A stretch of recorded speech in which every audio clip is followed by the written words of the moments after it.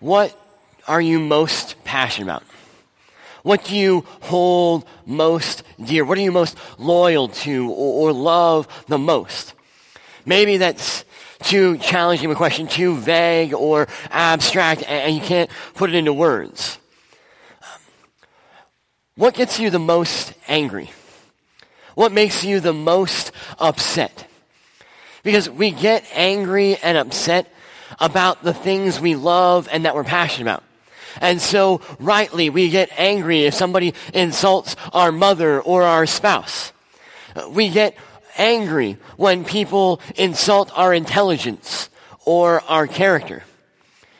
We might feel slighted and angry if somebody tells us that our most prized possession is worthless and unimportant. We get angry when we feel people have disrespected our nation, our flag, or our favorite sports team. Why? Because we're passionate about those things. We care about them.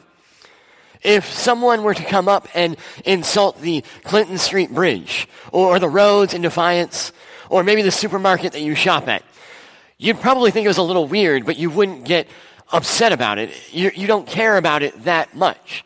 It doesn't mean that much to you. In today's gospel lesson, the Pharisees and the Herodians, they're coming to try and find out, what does Jesus love most? What is he most passionate about? See, they've been trying to figure out how to get rid of his power, how to put him in his place and get the crowds to stop following him for a long time now. And finally, they've come up with the perfect plan. So they're going to send some people to ask him a question. Is it right to pay taxes to Caesar or not?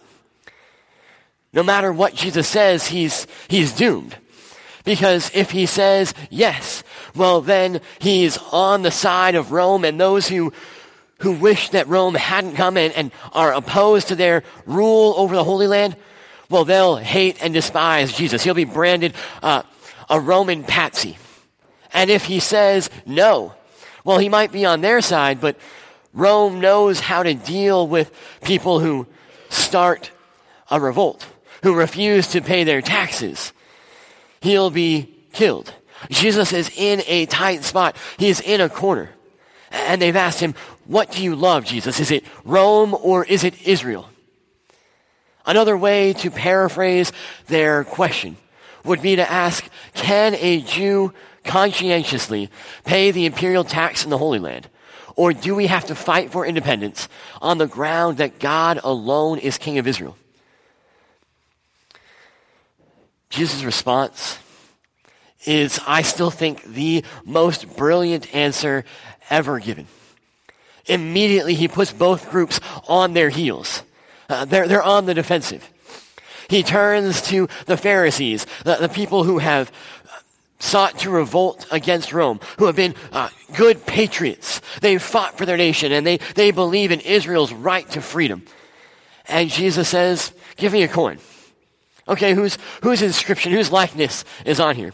Oh, it's Caesar's? Give to Caesar what's Caesar's. Don't worry about it. God will handle things in his own time. He's got this. But Jesus doesn't ignore the Herodians either. He turns to the Herodians, and they were the people who were good citizens of Rome. They just kind of went along with whatever the culture said was okay. They were willing to serve for the Roman Empire, whether or not it was in line with what God was saying. And she just says, don't forget to give to God what is God's, to prioritize what God says for your life.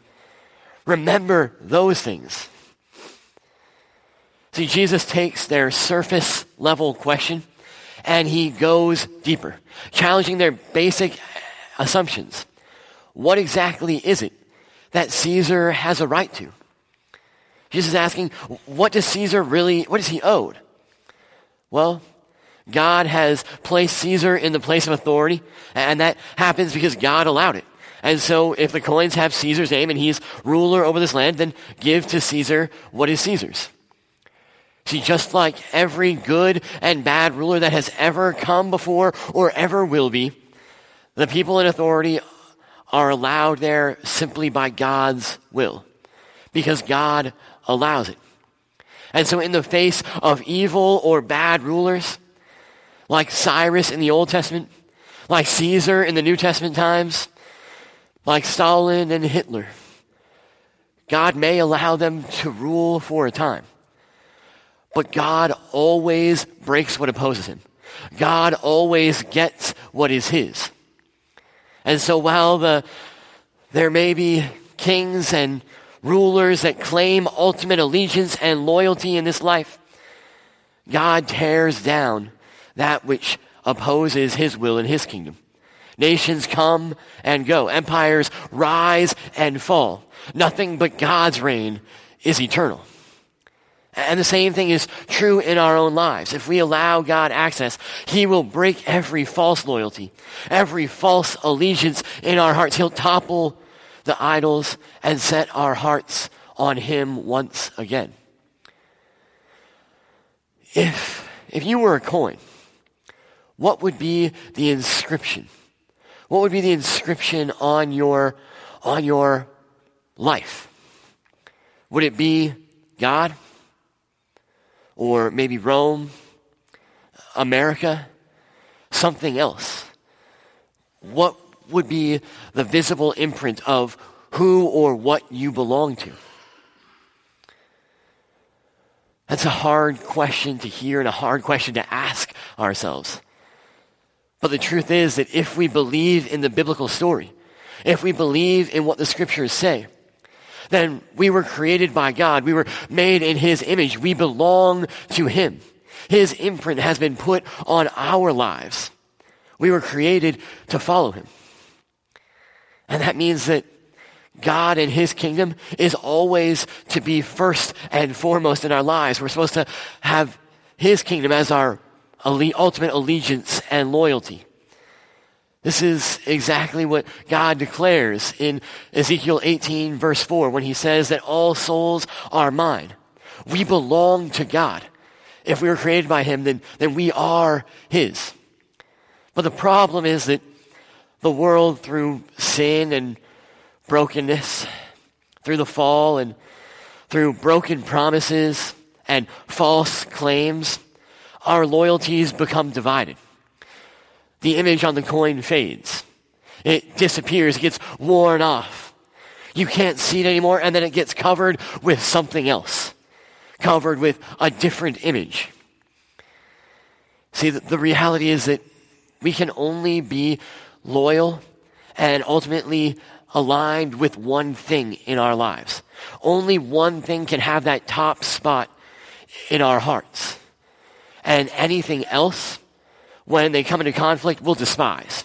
We'll hate. Jesus said this very thing when he said that you can't love both God and money. Well, that applies to everything else. You can't love God and nation. You can't love God and your work equally. God always has to be first in our lives. That's what allegiance to him demands. But the reality is that the way that image fades, that it gets worn off, is far more subtle than you think. Because in this world, so many of the things that become idols in our lives are good gifts from God. They're the blessings that God has given us that we've turned into something ultimate and put into that top place. And it happens because the world always presents the facade. They show you the pretty thing, the storefront of the best of what they have to offer. And kind of like in The Wizard of Oz, they pull the curtain. They turn the blinds so you can't see what's behind what they're saying. And so all of a sudden, we don't realize how these other loyalties, these other allegiances aren't in line with God's kingdom and with God's ways. Suddenly, they've taken that top place in our heart. And so we've made the good gifts of God, and we've started to value too highly our government or our nation, our freedoms or a charismatic leader, our possessions or our job, our position in society. We start to make that the ultimate thing, but only one thing can be the most important in our lives. And whenever that thing is challenged, well, the other thing gets hated, dismissed, torn down, rejected, ignored. we stop listening to anything that speaks against what we hold most dearly. That's true of all of us. So I want to ask a question. How do you think Jesus would have responded if the question were a little bit different that he was asked? If they had asked, should we worship Caesar or Israel? Or should we worship Rome or America? How do you think Jesus would have responded? Because that's really what's underneath their question. That's what's beneath paying taxes to Caesar or not. It is, what do you value most highly? And the reality is, Jesus has already answered this question. He's already answered what to say and what to do when something claims ultimate allegiance and loyalty in our lives and is not God. See, it happened in Matthew chapter 4 when he went out into the wilderness and was tempted by Satan. And Satan asked him to bow down to anything other than God. And Jesus responded, we shall worship the Lord your God only. Or worship the Lord your God and serve him only. Jesus has no time for fanatical nationalism, for pledging allegiance to our job, to anything that would challenge his ultimate authority and will and his kingdom. God is to be first and foremost in our lives as Christians. This is an incredibly challenging message to say. I'll admit that. It makes me somewhat uncomfortable. But Jesus reminded us in the Sermon on the Mount that we are to seek first the kingdom of God and his righteousness, and all else will be given to us. It's not that we don't want those other things, a good nation, good leaders, a good family, a good job. But those things are to fall in line behind God's kingdom and his will for our lives.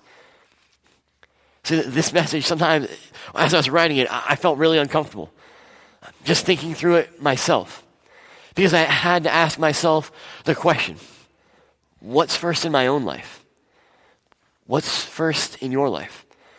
What do I love most? What's the visible imprint on my life? If it's not Jesus, if it's anything else, then what should I do? What should we do? Well, we start with prayer and confession, which we did earlier, confessing our false loyalties and asking for God's help. And we pray that the Holy Spirit will remint your life, restamp your life through the gospel. And then we examine our life and we use things like spiritual practices, which I have at the bottom of each sermon. These are habits that have been used throughout the centuries by Christians to realign our hearts and habits with God. And so this week, the spiritual practice is to slow down and examine your day or your week and pray about it to God. It's being mindful of the way that our habits show what we love. What are the things that we're doing in our day-to-day lives that reveal where we're ultimately aligned and pointed to? What are we ultimately loyal to? And it's through those practices that our hearts are reset, restamped towards God's kingdom. See, it's through word and sacrament that the gospel becomes real to us again, that it transforms our lives. See, ultimately, we are God's creation. We're his children. And if we belong to him, then our lives should bear his image, his mark in all that we do. But the struggle is that sometimes we lose sight of that. But Jesus, through his blood shed on the cross, overcomes every power and false allegiance in our lives. Through what he has done, our hearts are realigned, recentered in God's kingdom.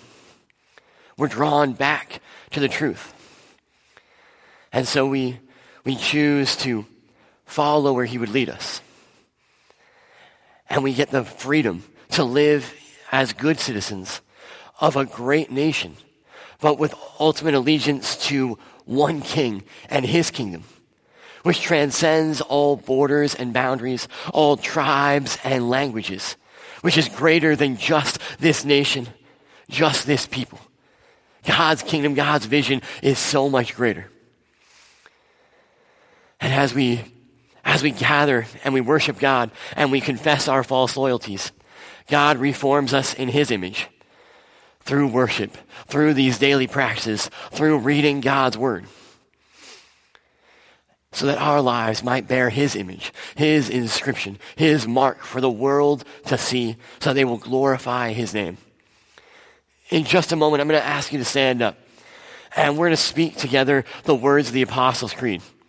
They've been spoken by Christians as a pledge of allegiance to the cross for nearly 2,000 years. And they'll be spoken by billions of people today around the world in the church.